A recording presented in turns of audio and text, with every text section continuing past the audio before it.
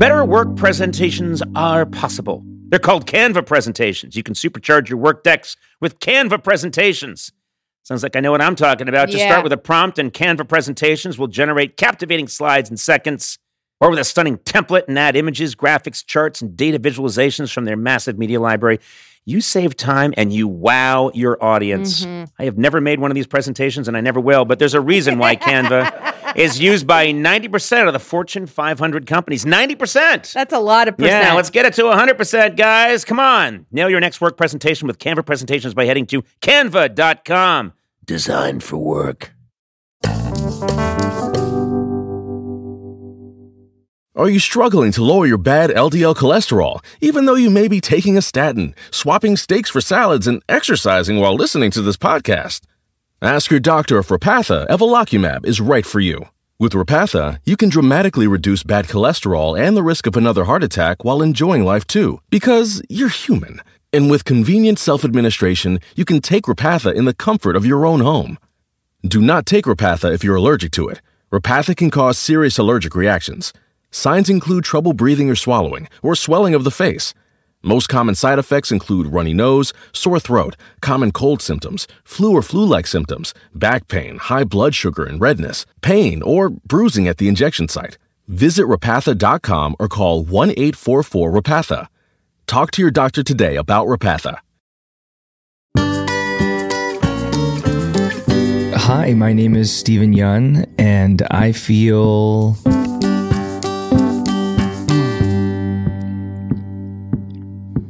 ecstatic about being Conan O'Brien's friend. I don't buy it. There was such a long pause. And I saw because I had to process the word ecstatic to mean it. Fall is here, hear the yell, back to school, ring the bell, brand new shoes, walking blues, climb the fence, books and pens, I can tell that we are gonna be friends. Yes, I can tell that we are gonna be friends. Hey there, and welcome to Conan O'Brien Needs a Friend. I am joined, as always, by my compatriots, my boon companions. I never understood what that meant, boon companion. I don't know what that means. I've never heard that It was before. it was the saying that you'd hear in the olden days. He's my boon companion. I used that on this show early on, and you gave me hell for it. That's right. Yeah. Yeah, I was doing it in a mocking way I've never forget a Gorley diss. And so, but I'm joined, of course, by Matt Gorley and Sonam Movsesian.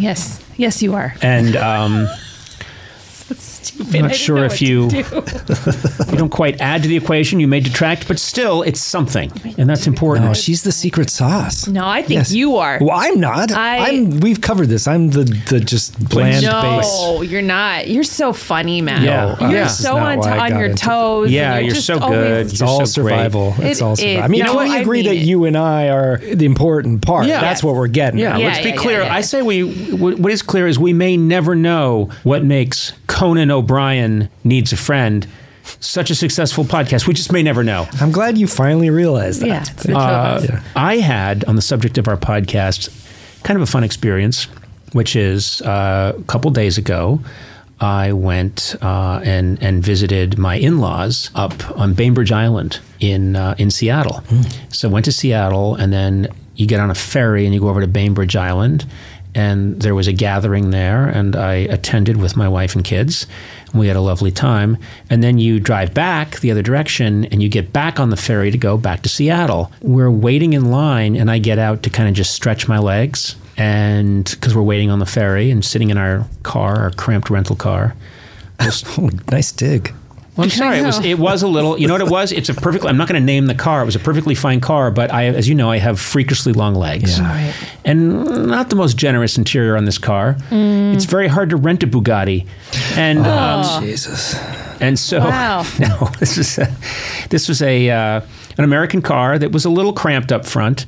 And so I get out and I'm stretching my legs, and these people in the car next to me recognize me, and they're very excited, which is nice. And their windows are down and they go, "This is so weird." And I said, "What?" And they said, "We listened to the podcast on this commute back and forth to Bainbridge Island all the time."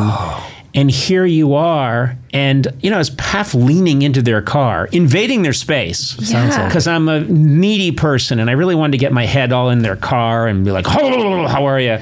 And you Nixoned them? I Nixoned them. I gave him the old Nixon. That's Nixon motorboating a woman. I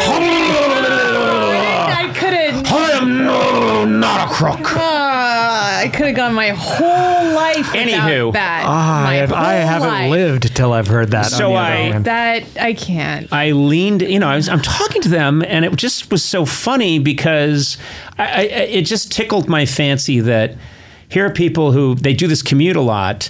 And can you imagine if your commute every day and you like this podcast, so you're listening to it, and you're part of your regular diet, and then the next thing you know, I'm sticking my head in your window. It's like they summoned you. Yes, exactly. It was like The Conjuring. And so it got me thinking that I should make it, I want to pledge to people out there who listen to this on a commute, there's a decent chance you will encounter me while you're in your car, and I will stick my head in the window. Yeah. The more you listen, the more that is likely. Yes, and it'll be kind of like, when you hear sometimes about someone who hits a deer with their car and the deer gets partially through the windshield and then the deer starts thrashing. That's me. If I know you've been listening to the podcast and I encounter you and I stick my head in, I may become wild and start thrashing. Oh, man. Yeah, and then you've got to just put me out of my misery as quickly as possible. Do you ever get upset that people mention the podcast but don't mention that 28 years you were on television? You know what's so funny? I don't.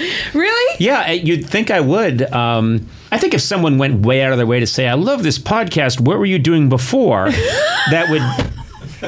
Well, it means they're keeping up with you. That's a good sign. But I'm telling you, I have, it doesn't happen a lot, but there are still times when I encounter someone and they go like, "Oh my God, Conan O'Brien, I just love what you did on The Simpsons." Oh. And I'll say, "Oh, that's great." And they sometimes almost look like they don't know what happened after that. Yeah. And I'm happy if anyone likes anything I did. If someone says that crocheted potholder you made for Mrs. Gaines in the 5th grade was just killer, I'll take it. So I'm just happy that people like it. But it did get me interested in, people listen.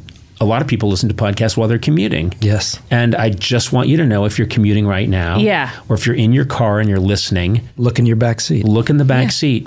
And I want to say there's an 11% chance I will rise up behind you. You'll see me in the rearview mirror. Oh, God. And I'll give you the old Nixon motorboat. No! Come here, Pat. Come here, Pat. No, Dick, no. Let me get in those boobies, sir. Hold him in, Ehrlichman. Get in here. Motorboating those guys too? No, he wants them to watch. He wants Haldeman and Ehrlichman to watch him motorboat Pat. This is what was on the missing portion of the Watergate tapes. Yeah, exactly. That he wasn't worried about being caught when they suspected him of having his assistant Rosemary Woods delete the crucial 18 minutes. Little floor pedal. It wasn't him worried about being caught orchestrating the break-in or the cover-up of the Watergate. It was the 18 minutes of him motorboarding Pat. How about the old 5 o'clock shadow grow out a little bit? No! Little friction there. No! You get the old peace signs in the air.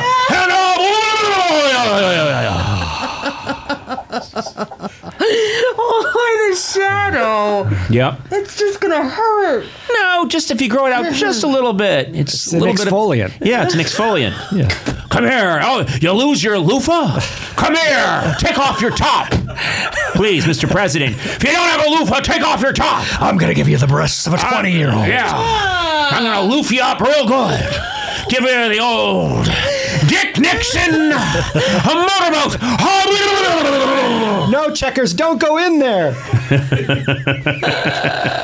All right, we gotta get. All right, yes, it's let's less get that going. we have to start the episode. It's more that we have to end this. I don't think our guest has probably left.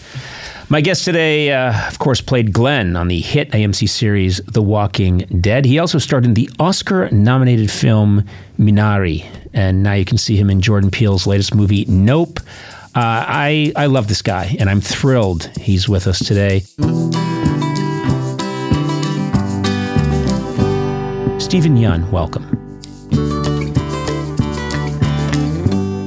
I'll say it up front. I adore you and, in every way that one man can adore another. Same. I was just thrilled that you were coming in today and that we were going to get to talk. Thank you. It always does me well. It does. To have Steven in my life, to have some Steven time just does me well. That's too kind. It's always great with you two. Yeah. I mean, that's the thing is like, if you open the floodgates for me, I'll just gush. So I'll just keep it tempered. But I feel the same. And I think for me, what I've really appreciated is you've always allowed space for me to grow.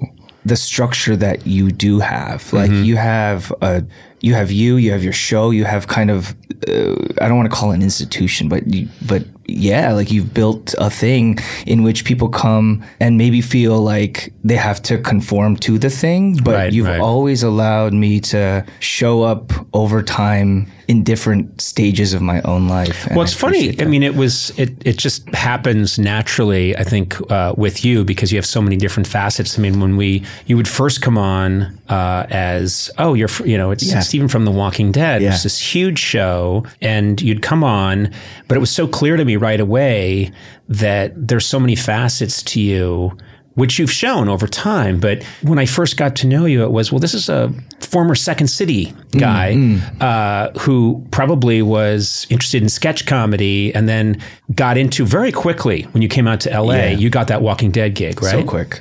Within a matter of months. Yeah, literally in like 6 months I got that. Did you have any disappointment before you got that gig? I did. I had I was out for pilot season and I had auditioned for this network pilot that I got to the last stage. It was me and this other guy, and I didn't get it. And I was like decimated that day. I've told this story, but like I was eating at an IHOP by myself and like. Well, that's first of all, that's a sign of trouble right away. That's up there with drinking alone. You can't go to an IHOP alone. And not by yourself. Give me all the pancakes.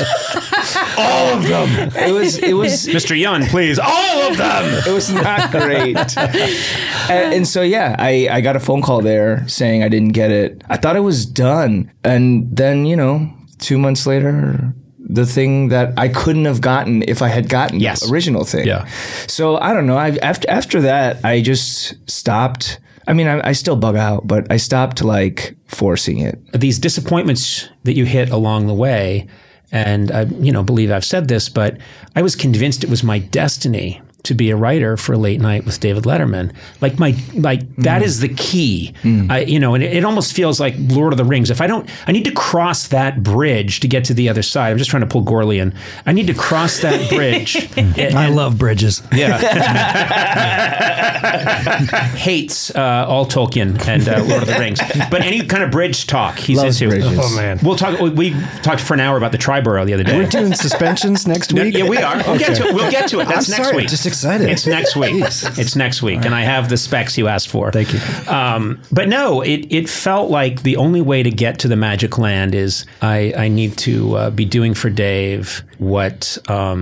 I need to be a writer on that show and I need to do some performing on that show. And I just felt that was the thing that had to happen. And when it didn't happen, I thought, well, that's it. Now, if I later on helicopter out, I call it Google Earth, if you pull way out and look at your whole life, if that had happened, I would not have worked for Lorne Michaels, who would not have noticed me and thought, maybe that idiot could be a talk show host. None of that would have ever happened if the thing I wanted it, to happen happened. So I wouldn't change a thing. And that includes a lot of missteps and disasters along the way. But people need to know that. They need to know that because in that moment when you're sitting in an IHOP, and you get that call, and you just look at the waitress and go like, more syrups, more. Wait, I go to an IHOP alone every morning. What am I doing wrong? You're doing right. Okay. No. You're doing you. Okay. That's you. All right. It's not sad when you do it. Yeah. Okay. Yeah. Okay. For me, it's a celebration to go to IHOP alone. Well, now you have twins. Oh yeah. So anything alone. Going anywhere alone. I mean, you've been through this. You have 2 young kids. And I am no longer in that boat. My kids are teenagers, but when they were little, if someone said, we have an Iron Maiden here, we're going to lock you in it, and spikes are going to go into your flesh, I would say, would I be alone? Well, yeah. So my kids wouldn't be with me. No. Okay. Clang. Mr. O'Brien, we're supposed to lock you in it. You're not supposed to jump into it and shut it behind you. I said no calls. I said no calls. But yeah, that's... well, what you were saying earlier, too, kind of... I've been thinking a lot about, or constantly reminded of not just you can't control things, but also you can't take the thing that brought you to that point with you when you want to go to the new place. Mm-hmm. If that makes sense, what I just said. Well, yes, it does to me, to look at your situation where I think just 5 months after getting to LA, you're cast in Walking Dead, which then becomes one of the most popular TV shows, on television, and is this huge success. And you're your character's a big part of it, and you're there for 5 seasons? 7 seasons. No, I liked 5. Yeah, 5 is good. 5 is clean. 5 is a cleaner number. Did you guys meet at 6? You want to just do 6 and call it? No. I watched... the show was great all the way through, but I thought you phoned it in for 2, and I can tell it's 2. The last 2 were really just... I agree. You could actually see you look into the lens. You'd shoot the lens, and you'd shake your head like... Yeah. It's coming, guys. No, but you must have... You get the word that, okay, here's what's happening to your character. Yeah. Which I imagine maybe felt somewhat like your IHOP moment. Yeah. By the way, IHOP will no longer... they'll no longer buy ads with us. An IHOP moment is now considered a career failure. Or the beginning of something great. Hey! Let's spin it. Let's get you guys some IHOP. You might be underestimating how many listeners are alone in an IHOP listening right now. Listen, if you're there right now, I apologize. Mix the coconut and the blueberry syrups. You won't be disappointed. Well, you know what's so funny? I was on a hike literally yesterday, and I got stopped by these two dudes that were like, "Oh, hey, you look like Glenn." And I was like, "Yeah, I was on this show." And then they go, "Hey, did they kill you off, or like, did you want to leave?" And they gave me like 2 options of like, did they force you out, or did you want to leave? And I was like, it's not like that. Like, and I was with my children, and they were like really trying to get to the meat of like, was I pushed out or not? And for me, I'm like, I don't have time to explain this to you, first off, because I have 2 children. We got to go home. It's sweltering. It's a hike. But also, I was trying to, I didn't know how to succinctly say, like, sometimes you just accept what it is. Yeah. And you just go with it. Like, there's no tension behind any of those things. Like, when someone presents to you after 5-6 seasons on a show and they go, hey, looks like this is the end for you. And also with the added like bonus of me having a comic book issue come out 2 years prior that says I'm done. Right. You go like, okay. Like, am I scared? Am I kind of worried about what's coming? Like, perhaps, but also, okay. Like, that's just what that is. Like, I'm not going to go like kicking and screaming. But also, to the point of what you brought up before, which is you can't bring it with you. You made this, I don't know if it was a conscious decision, but somehow you knew, okay, I'm leaving this experience and I'm not going to try and replicate it, duplicate it. I'm not going to try and find this someplace else and keep it going. Yeah. It's time to change it up. Yeah. And I don't even know if it's that conscious. I just think it's like manifest for me as like my police voice in my head says, if you do it again, you're a hack. Mm-hmm. And so I just don't do it again. I can't. I cringe at for me personally. Right. Also, it's not like your character could have come back because they made it so clear. The way in which you departed that show was so unbelievably brutal. One of the most shocking things I've seen on television, and I'm including my own early work. In 93, 94. So good. But I was just, it was not like Glenn could come back and go, I've got a terrible headache. Yeah. And my eyes knocked out, but I think I'm okay. Yeah. And that's it too. Like those are the blessings that I feel like I've gotten in my life, which is like an absolute door shut. Yep. Like there's not like a crack in the door. It's like this is slammed shut and it's like barricaded. You can't come back in. What are you gonna do? You're gonna like petition outside the door? Like they're not gonna open it. I have to say, because you and I have been friendly and know each other, and I really like you, I will admit, the actor who plays Negan, who killed you with a baseball bat. Yeah, Jeffrey Dean Morgan. Yeah, Jeffrey Dean Morgan. He came on our shows at Comic-Con. And I swear to God, it was an effort for me to not have attitude. And I'm an adult. I am an rapidly aging adult who's in show business and understands. I had a little bit of trouble, like, you fucker. I feel so bad You for killed Jeffrey, my friend. Man. And it was in there a little bit. I think I cut him off a few times on his anecdotes. Or I read the notes and read ahead to what joke he was going to do and got there first. Yeah, more like a grapefruit, right? What? Well, that's all the time we have for this asshole. Murderer. Why don't you get your bat and get the fuck out of here? Oh, God. Friend killer. My God. He had such a hard gig to like show up, displace the foundation of the show, and then like continue on. Yeah. They didn't stick around. Yeah, like be there. Now, let's show the lighter side of Negan. Yeah. Wild. Home isn't just a place, it's a state of mind. Like curling up in a comfy chair as you watch the world go by. Good afternoon. Which is why at Delta, our people do our best to make you feel at home long before you get there. Delta, keep climbing.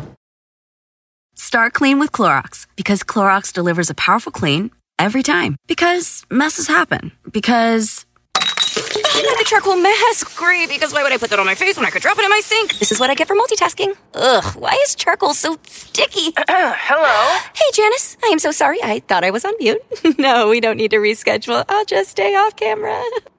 Ooh, yeah, that happens. So start clean with Clorox. Use Clorox products as directed. Do you know someone struggling to figure out their mental health benefits? The Mental Health Insurance Assistance Office is here to help. Find us at insurance.ohio.gov/GETMHIA or call us at 855-438-6442. Don't wait. The Mental Health Insurance Assistance Office can help you figure out what mental health insurance benefits may be in their plan. Call us today at 855-438-6442.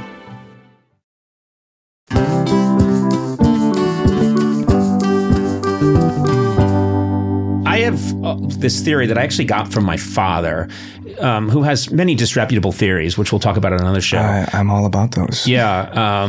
But my father, when I was a kid, he explained to me once, he thought that it's really good when kids don't quite know where they fit. If a kid is too secure in their environment, they grew up maybe too self-satisfied. Whereas if there's a little bit of questioning, and I don't think he was intentionally trying to make this happen, but he just sort of knew. I grew up not quite knowing, what are we? Are we, we're doing pretty well, but are we middle class? We have a really shitty car. Yeah. But we're in a nice house. Yeah. But I'm Irish, but I don't play hockey like all the other kids who are Irish Catholic, and they kind of don't like me. And Jewish kids really like me. I'm not an athlete. I don't quite know where I fit in to my environment, but I think my dad might have had a point about that. And when I think about your life, I think whatever discomfort I may have had, I think for you might have been like to the third power, because you were, first of all, you're born in South Korea. When did your parents emigrate? We emigrated 88. Right. Yeah. Like, my dad was so impatient. He should have just waited. He owned a home in Seoul. He was doing well for himself as an architect, and he just wanted to leave so bad. My mom was like, wait till the Olympics. Maybe the housing value will go up and then you can have some money to move over here. And he was like, nope, getting out of here. Right. And we just jumped on a plane, went to Canada, and we're here now. And how long were you in Canada before you? A year. And then you went to Michigan? Went to Michigan, yeah. But I think the key component of all of this is that my parents didn't explain anything. Right. Like I recently, once I had my kids, I was talking to my dad, who's the sweetest man, but he was just like talking about my son while he was standing there. My son is like 2 or 3 at the time. And he was like, oh, he doesn't know. And I'm like, he knows. He's taking in everything you're putting out. Like, he might not be able to conceptually understand it and speak to you about it, but like, he feels everything. And it made me understand. I was like, oh, you didn't explain anything. When you literally took like safety and then displaced it and didn't explain anything. And that's a huge move for someone at such a young age to be hurled over into Canada and then make your way down to Michigan. Yeah. You're part of this completely different culture. Yeah. And were your parents fluent in English? No. And that's the thing too, is that like the dark part of it that takes a while is like, first you're displaced and then there's this slow separation from your parents over years, because I get more ingratiated into this place and they're still like stuck where they're at. Well, you have some of that, Sona, right? Oh, everything you're saying, I'm totally, because your parents came from Armenia to... Well, they came from Istanbul. Both of them did. Yeah. My dad came in the 60s. My mom came in the 70s. They got married here, had both me and my brother here, but they're still very... I mean, when your parents immigrated here, they probably went towards where other Koreans were, which is what my family did with Armenians. And so, it's the exact same thing. You know, it's like, how much do you assimilate? How much do you stay true to who you are? And it's and hard. What feels like a betrayal. Yes. Is it a betrayal that you became so, you're some of your values are probably very different from your parents. Very different. Yeah. 100%. Yeah. Total lack of morality. Okay, anyway, well, seriously, whatever. It's just I feel it. Well, I think like when we talk about them, they do feel intense, especially these days when we're putting spotlight on these things. But I think what's really great that it feels like we're coming to is like these stories of isolation or feeling abandonment or separation are universal and also so American in some weird way. Like every time I lead with this story of like my immigration young trauma, I realize that like kind of really deeply connects with everybody. It's like, oh, I felt majorly alone as well. And something that's interesting as a theme in my life these days is isolation. And I don't know what the answers are for that, but like, is that what everything is about? You mean some of the things that you're working on in your work? You mean in your life? In work, but then like you like draw you like do the whole diagram of like, what is this fundamental thing about? And it's like, oh, like I'm scared to be alone. Like that's the root of like most of the things. Like in the same way that like we talk about, you can't bring the thing that got you there with you. The penchant to want to hold on to that thing is like, well, if I let this go, they might like let me go. If I don't pass through with this accolade, they might not allow me into this next stage. Right. Or coming onto your show, it could have been like, I have to deliver how I was in the beginning or else I might not be able to come back again. Right. But instead, every time I showed up, you're like, yeah, like whatever you want to do is like how you are. And that's cool. Well, that's just laziness on my part. You're going to crack the whip, but you're like, People around me were saying, you should get him to do what he did last time. It was so great. And I'm like, I don't know. I don't want to even look at the notes. Let's bring him out here. Let's crank this thing out and let's get me to the grave as fast as we can.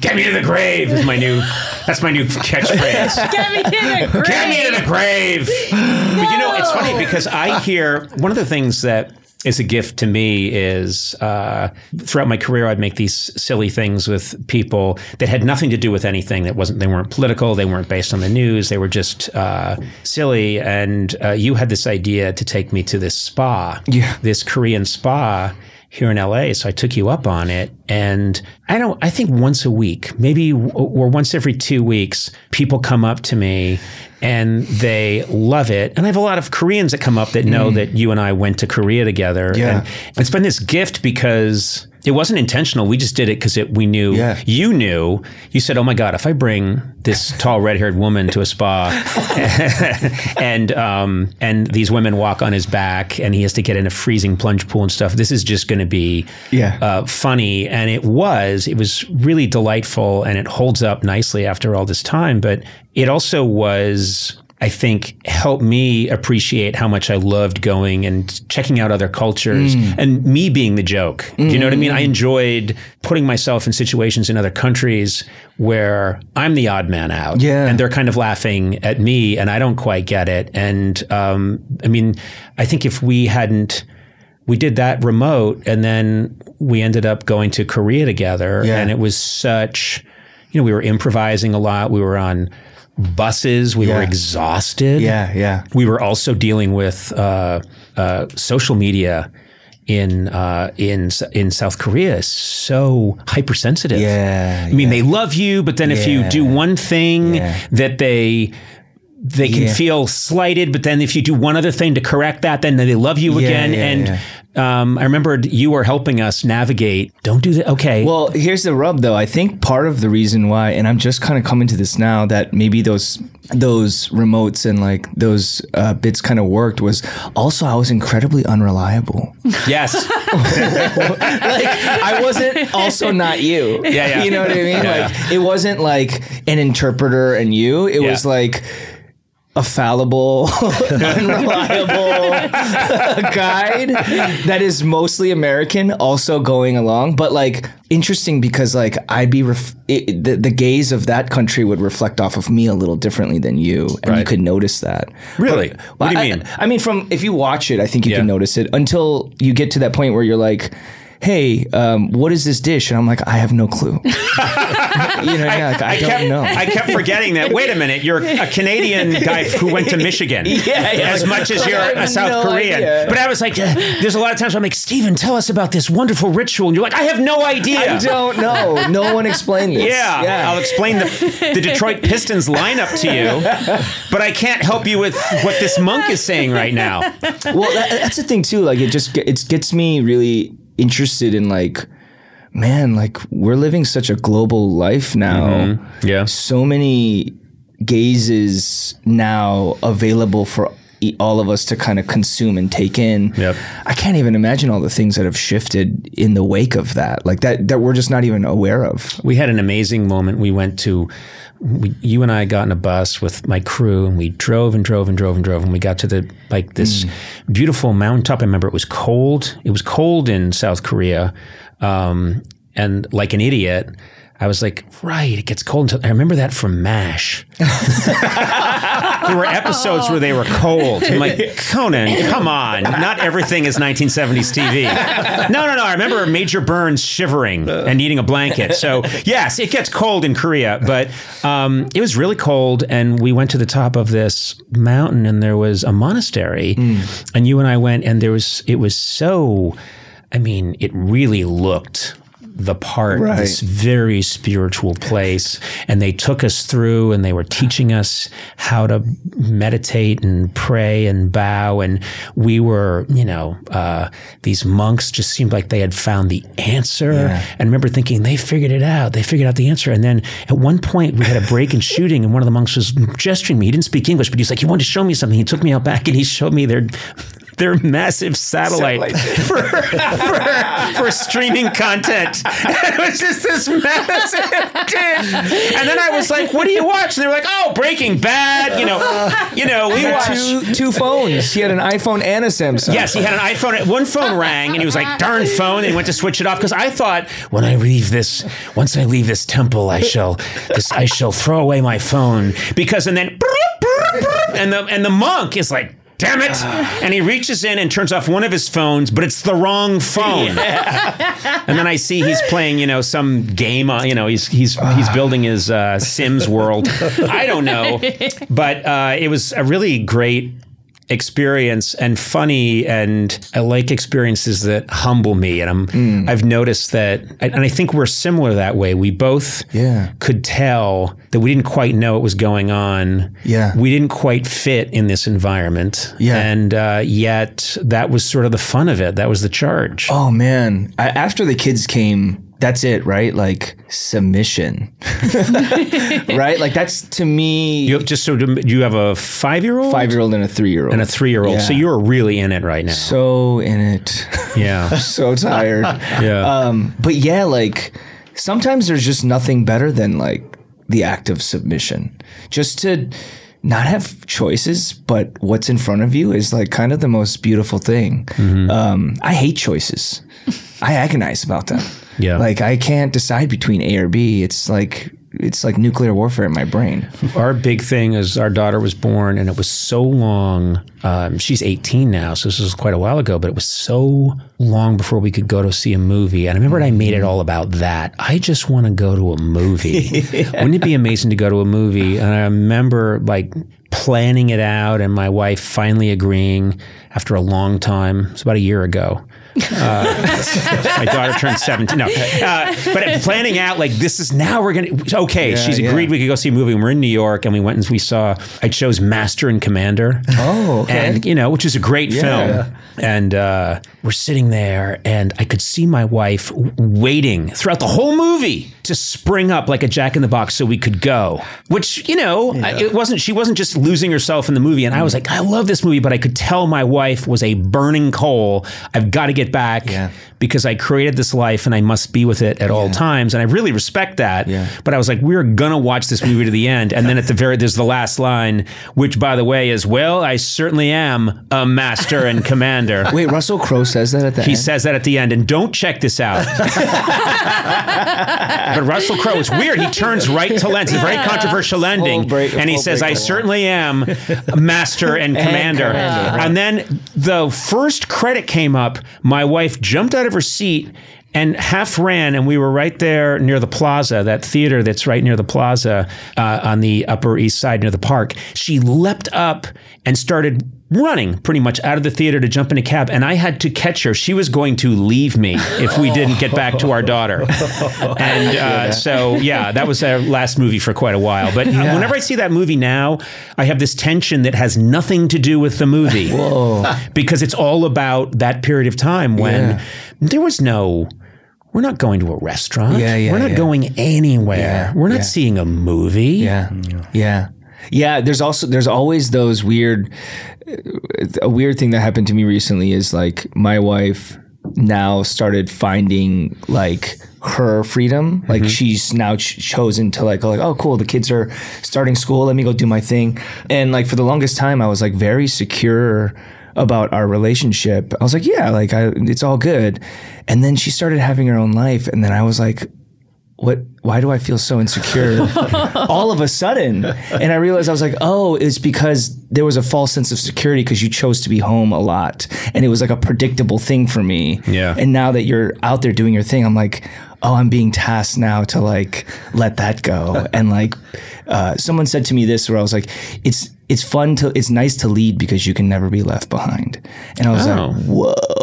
Well, what's her thing? That's the other thing, because I got jealous when my wife went back to her thing, which is running a kissing booth.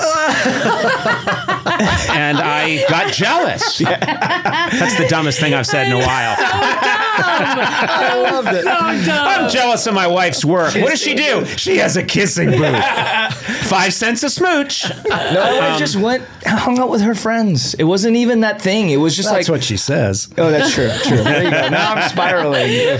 So weird she said simple, that. It was so simple. And that threw me off in that way, which then looped back to like the source of all of my bullshit, which is like, am I okay being by myself?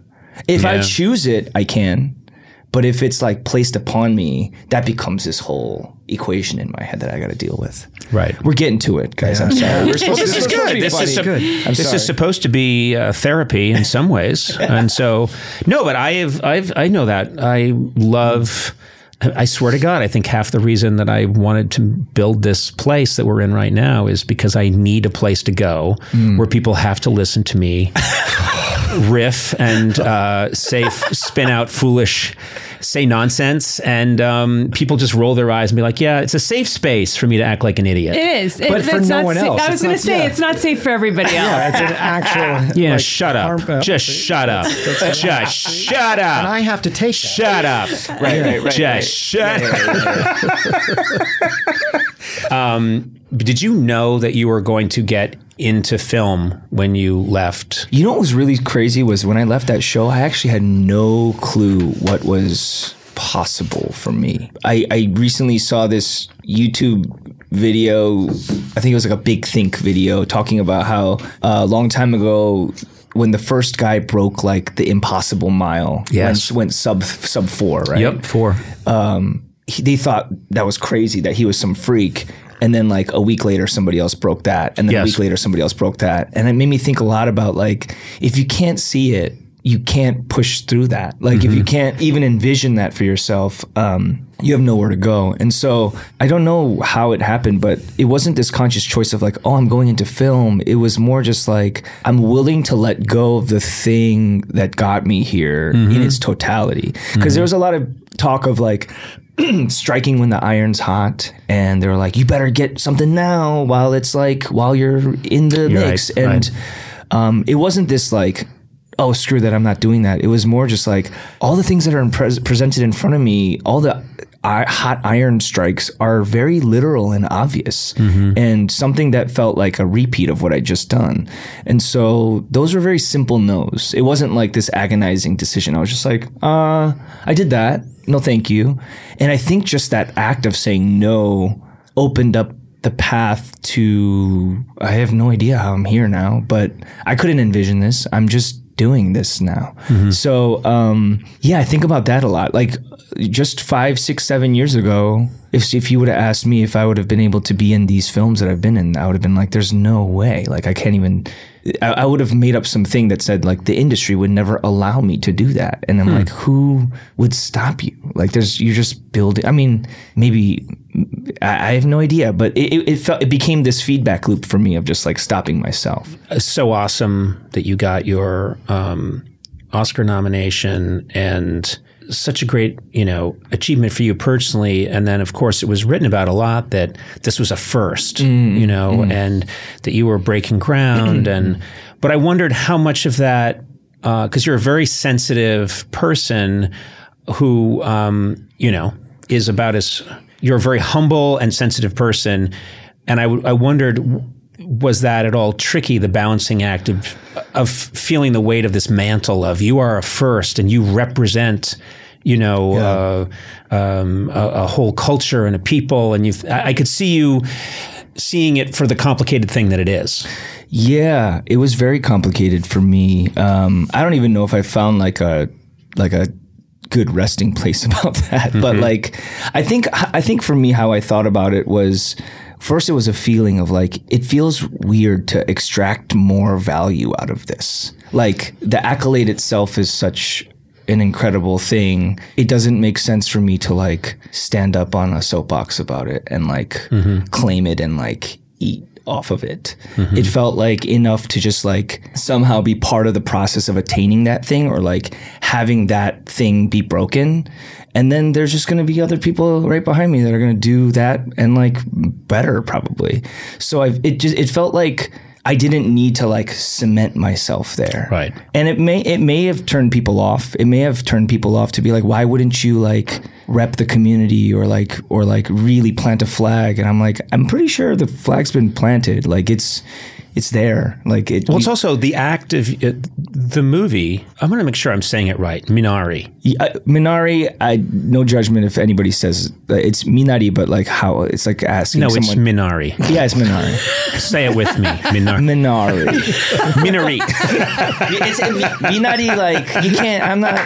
Minari's great. Minari's great. I love being like no. Say it again. Minari is great, but it's just a great movie. It was a great story and it was beautifully told. And so to me, the triumph is the work. And then you are who you are, and that means what it means. But I understand what you're saying. There's a through line here throughout the whole conversation that I respect, and understand, which is, and there's this old saying that you can't, anything you can put your hands on in this life and feel, you can't take with you into the next life. And I think we do get very obsessed with accolades. Yeah. People get obsessed with, this is what I achieved. And I've thought that it's really good to minimize those things as much as you can and just think, was the work good? Yeah. How was the work? And the work there is really beautiful. That movie really moved me a lot. It felt very real and honest to me, and also not manipulative. There are some movies that take me to a place, really make me care about people, and then kill everybody. You know? And that's powerful with a capital P. And no, this was very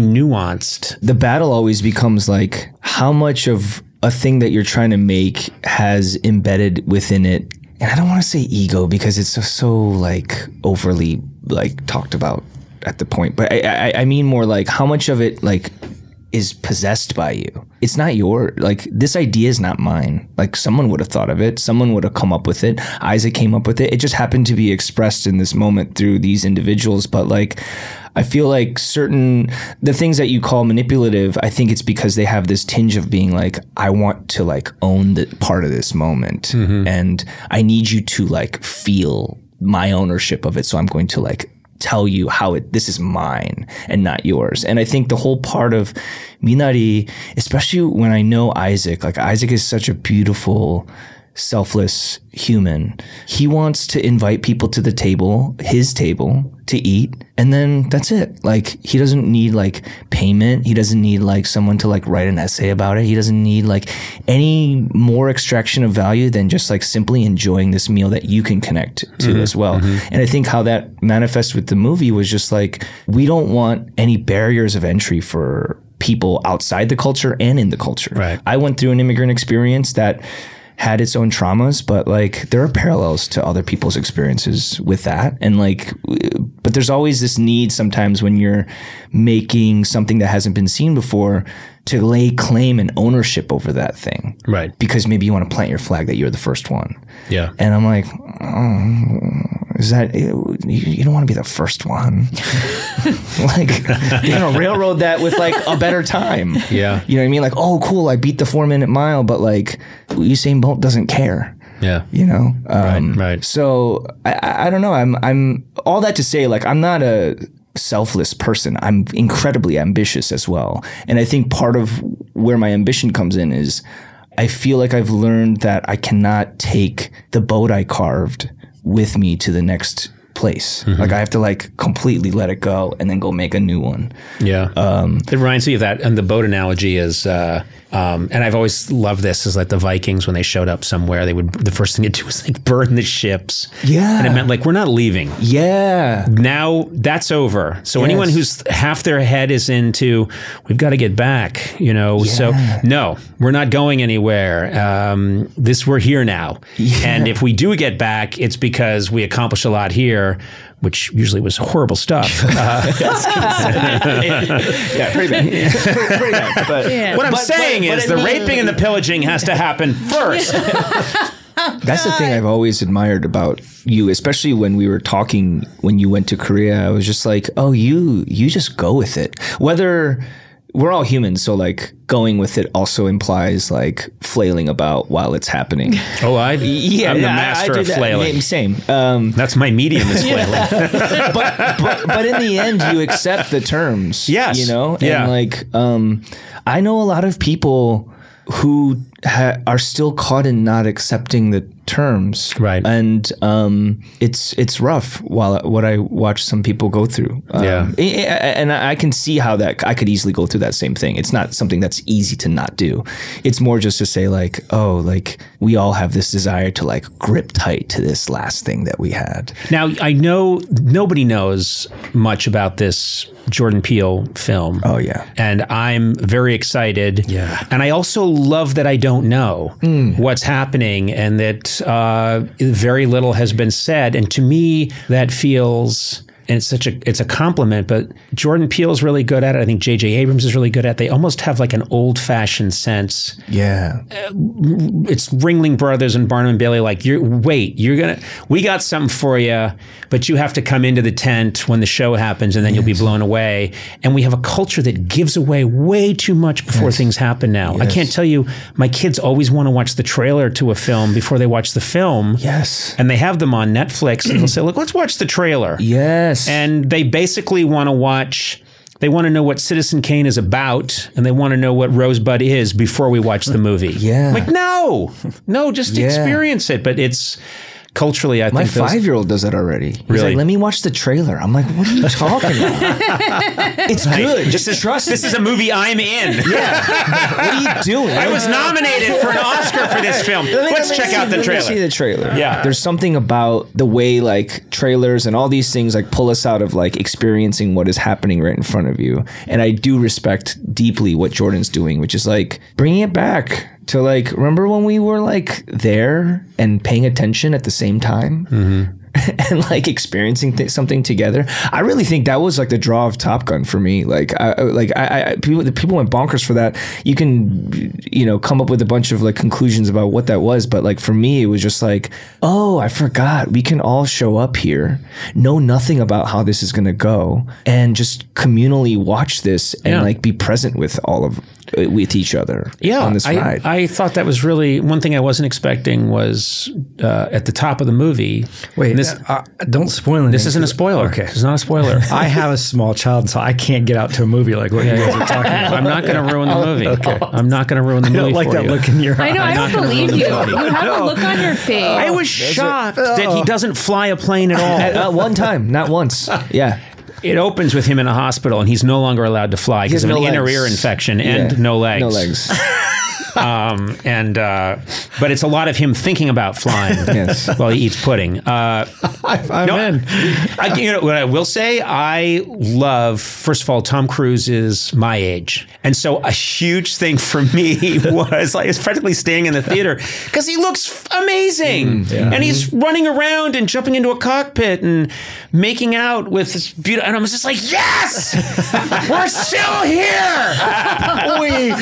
I know. That's now Tom listen, Cruise, trust me, my powers of self-delusion are so powerful that when Tom Cruise is doing these things, I'm able to say, yes, I'm still attractive to Jennifer Connelly. And people are like, what? Jennifer Connelly doesn't care about you. He brought you in. No, he brought me in. No, I did think there was part of it, which is, and Brad Pitt too, I'm the same age as these guys.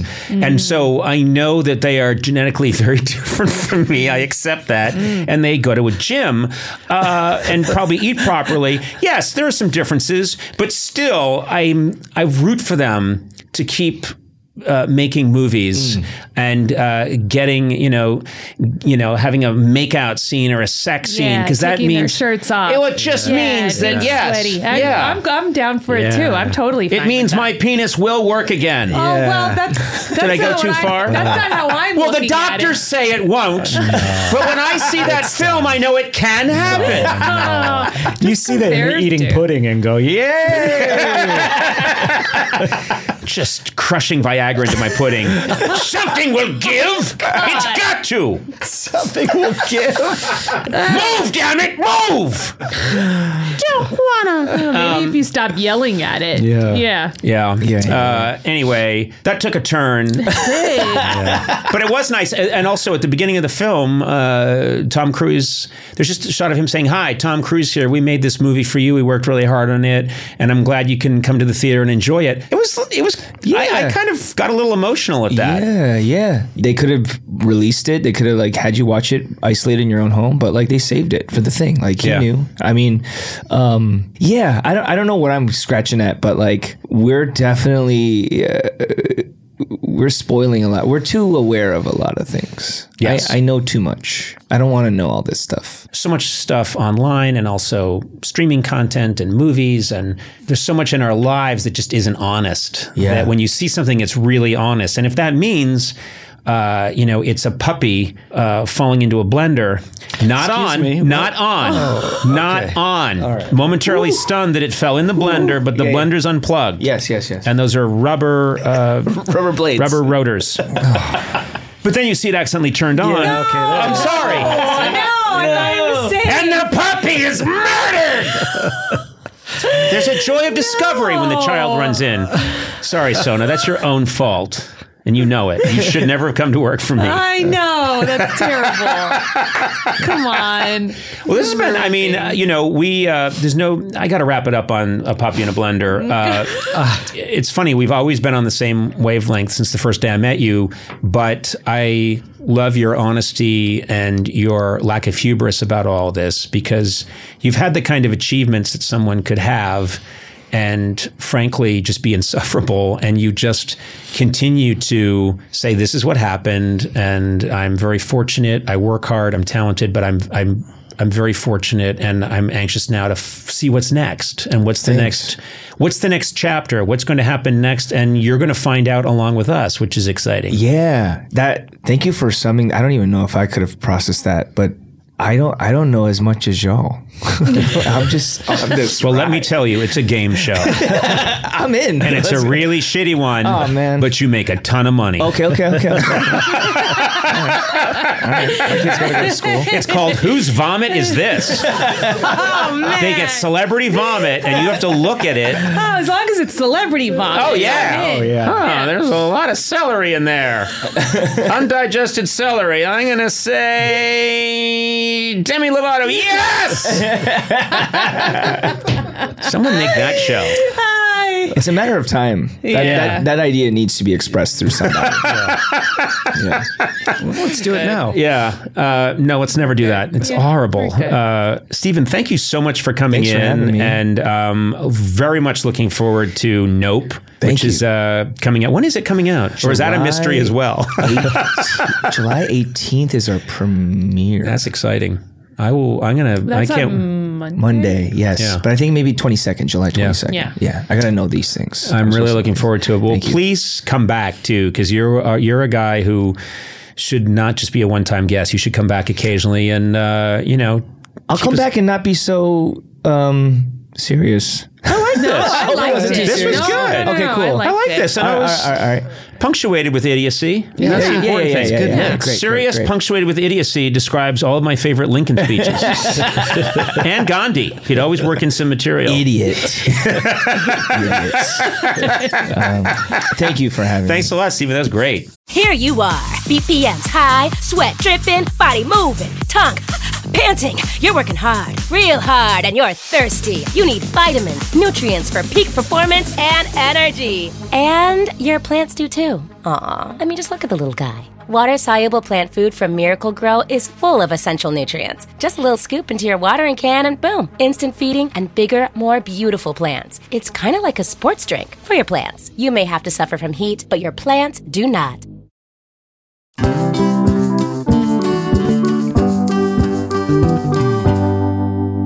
We have something very exciting to discuss right now. Mm-hmm. One of us, I won't say which of us, it could be Matt Gorley, it could be Conan O'Brien, or it could be Sona Movsesian. One of us is about to be a published author. I can definitively say it's not me. Right. I'm not even a published reader. Not even sure how that joke works, but we'll do some triage on it and figure it out. Sona, this is exciting. You have a book coming out. Tell us, what's the book called? It's called The World's Worst Assistant. Yes! I love it. Finally, vindication. It is. I have to say, out of the three of us, it is shocking I'm the only one who wrote a book. I'm not even kidding. No, it is. Especially Conan with you, because you're... I'll get there someday. This book, let's focus on the book. Yeah. You've written a book called The World's Worst Assistant. Yes. And it chronicles what, Sona? It chronicles my time as your assistant. Yes. Thank you. And I have to say, I read the book. My wife read the book. We both thought it was spectacular.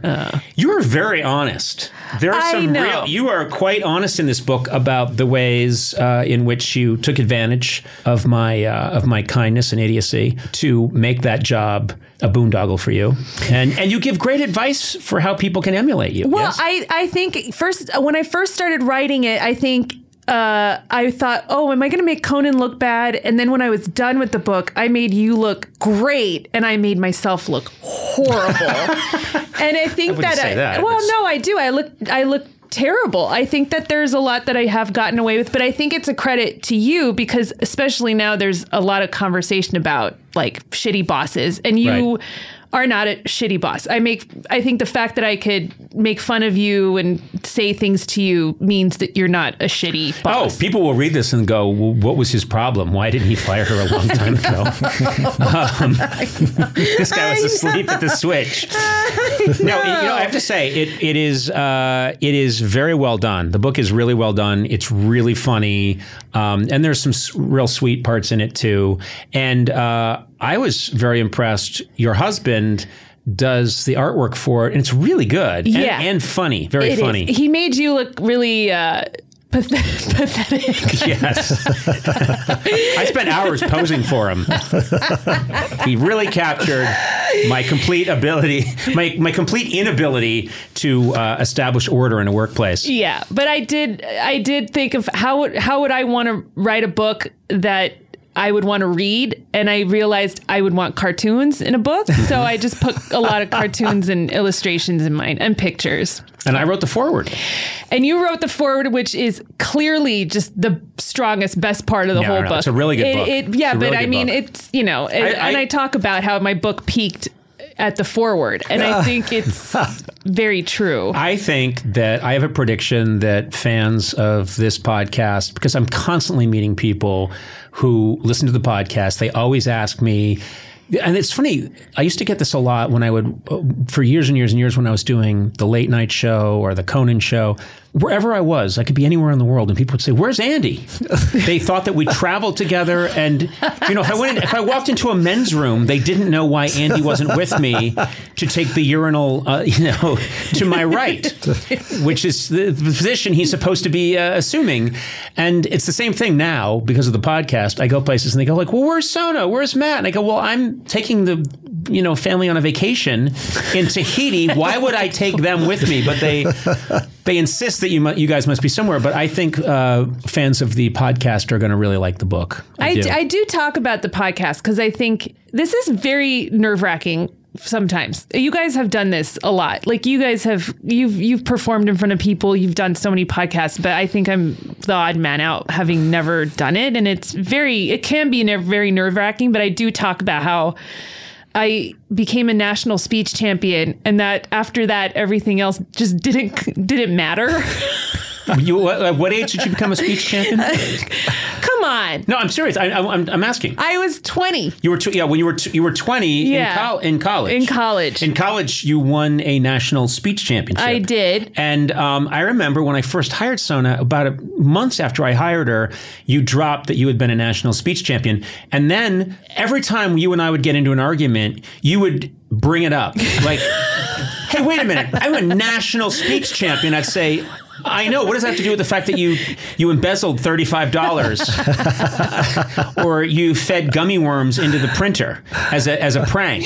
What is that? I was a national speech champion. I like that. Instead of the world deciding that you peaked too soon, you proclaim, I peaked then. That's exactly right. Takes the pressure off. Yeah. And I do mention how out of the podcast, my friendship with Matt Gorley started and how that's my favorite part about it. Oh my God. That's really nice. Yeah. But also, you commit crimes.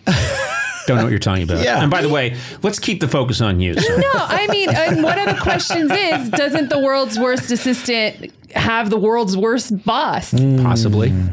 No, you commit crimes. Of course. You've allowed this to happen. I allowed it to happen. I always thought, even at its very worst, I always thought our interaction was so funny and comical. We were living out a sitcom of everything was so upside down. Yeah. In our relationship as assistant boss. And, we live in this world now where people are trying to codify what does that mean, rules in the workplace. And you and I always had a completely absurd relationship to one another. And it got to the point where I thought, this is great. this is more important than us setting the right example for people in the world. This is just too funny, and I think it's been borne out over time. I think so. And I think one of the things that helps a lot is you're always you. You're always you, and that's what I like about your book, is that your book is very honest, and it is really a reflection of you. Some of the things that you do, that you describe in the book, may be criminal. Did you check the statute of limitations on any of these things? But it's all done with love. It's all done with love and a real joie de vivre. And I think that's what makes it so much fun. Yeah. So I'm encouraging people to check out the book. I'm excited for it to come out, and excited for people to read just what you've done. That's true. It is very true. A lot of it has been a lot of fun, and it's been so much fun being your assistant, and I love it, and I'm going to do it till I die. I'm just going to ride those coattails forever. That's true. Just use those perks that I get. One of my favorite pictures that we had in the old office was we were doing some event, and it's me taking selfies with about 900 people in the background, and you're in the foreground, not helping me at all, drinking the largest pour of Chardonnay you've ever seen. Someone put half a bottle of Chardonnay into a glass, and you are enjoying it so much, and I'm in the background working my ass off. There it is. I love that photo. There it is. Let me see. There it is. Let me see. Oh, there it is. Oh, and look at your face. Your face is kind of like, I hope he's okay. Oh my God. My friend we gotta post had that. me sign it. I know. I got to find the clean version. Team Coco Instagram. Yeah, go to Team Coco Instagram. I got to We're find the post clean it. version of it. Yeah, but it is. And Team Coco podcast Instagram. So tell us when this book is going to be out and where people can get it. This book comes out July 19th, comes out tomorrow. Right. And it's available everywhere. Your independent bookstores, your Amazon, your Barnes & Noble. I mean, it's everywhere. Gas stations. Airport kiosks. Okay. I don't know. I'm just saying things now. I don't know where to buy books. I didn't think you did. That's why it's shocking I wrote one. So I am doing 3 events. One of them is in Seattle. That's tomorrow. One of them is in LA, and Matt Gorley is moderating. Yes. And then another event is in San Francisco on the 21st. Yeah. I don't think you gave dates for 2 of those, did you? Oh, the 19th Seattle, July 19th Seattle, July 20th Los Angeles, July 21st San Francisco. That's so great. I can't. Do you want to get the word out on your events? Yep. I'm going to be in the Western Hemisphere, then I'm going to be in the Southern Hemisphere, and then I'll be sort of towards Europe. Anyway, I'll see you there. I hate this so much. No, you don't. No, I really kind of do. I'm not even joking. I really hate. But Matt is moderating one of those events for me, the one in LA on the 20th, and I thank you for doing that, Matt. So That's crazy. so nice. I didn't get the invite. Well, okay. Oh, yeah. We're just going to use the whole session to shit talk. What if you two realize how much you prefer just talking to each other without me? And what if it instantly becomes far more successful? And we realize that I've been an anchor, I've been an albatross on this the whole time. We do a new podcast called just We Have Friends. We are friends. We don't need friends. We're pals. Yeah. It's just the chill chups. It's called Sona and Matt are emotionally mature adults. And it just buries this podcast. So much more popular. Hey, I love the podcast. Thanks a lot. No, yeah, yours, Conan, the emotionally mature one. God, it's so good to listen to real adults whose brains have formed naturally. Oh, we're only adults relative to you. I don't think relative to the rest of the world. Yeah, you don't set the bar that high. Yeah. I know. I just was out in the hallway and saw Jack McBrien tried to bite him. Oh, no. God. And he said, "Sir, stop biting at me." Proof that I should be locked up. Well, congratulations. Thank you very much. The book again is called The World's Worst Assistant, and forward is written by you. And the book by Sona Movsesian. By me. And art by... by Tak Baroyan, my husband. Very cool. Congratulations. Thank you, guys. Thank you for your support. Conan O'Brien Needs a Friend. With Conan O'Brien, Sona Movsesian, and Matt Gorley. Produced by me, Matt Gorley. Executive produced by Adam Sachs, Joanna Solotaroff, and Jeff Ross at Team Coco, and Colin Anderson and Cody Fisher at Earwolf. Theme song by the White Stripes. Incidental music by Jimmy Vivino. Take it away, Jimmy. Our supervising producer is Aaron Blair, and our associate talent producer is Jennifer Samples. Engineering by Will Beckton. Additional production support by Mars Melnick. Talent booking by Paula Davis, Gina Batista, and Britt Kahn. You can rate and review this show on Apple Podcasts, and you might find your review read on a future episode. Got a question for Conan? Call the Team Coco hotline at 323-451-2821 and leave a message. It too could be featured on a future episode. And if you haven't already, please subscribe to Conan O'Brien Needs a Friend on Apple Podcasts, Stitcher, or wherever fine podcasts are downloaded.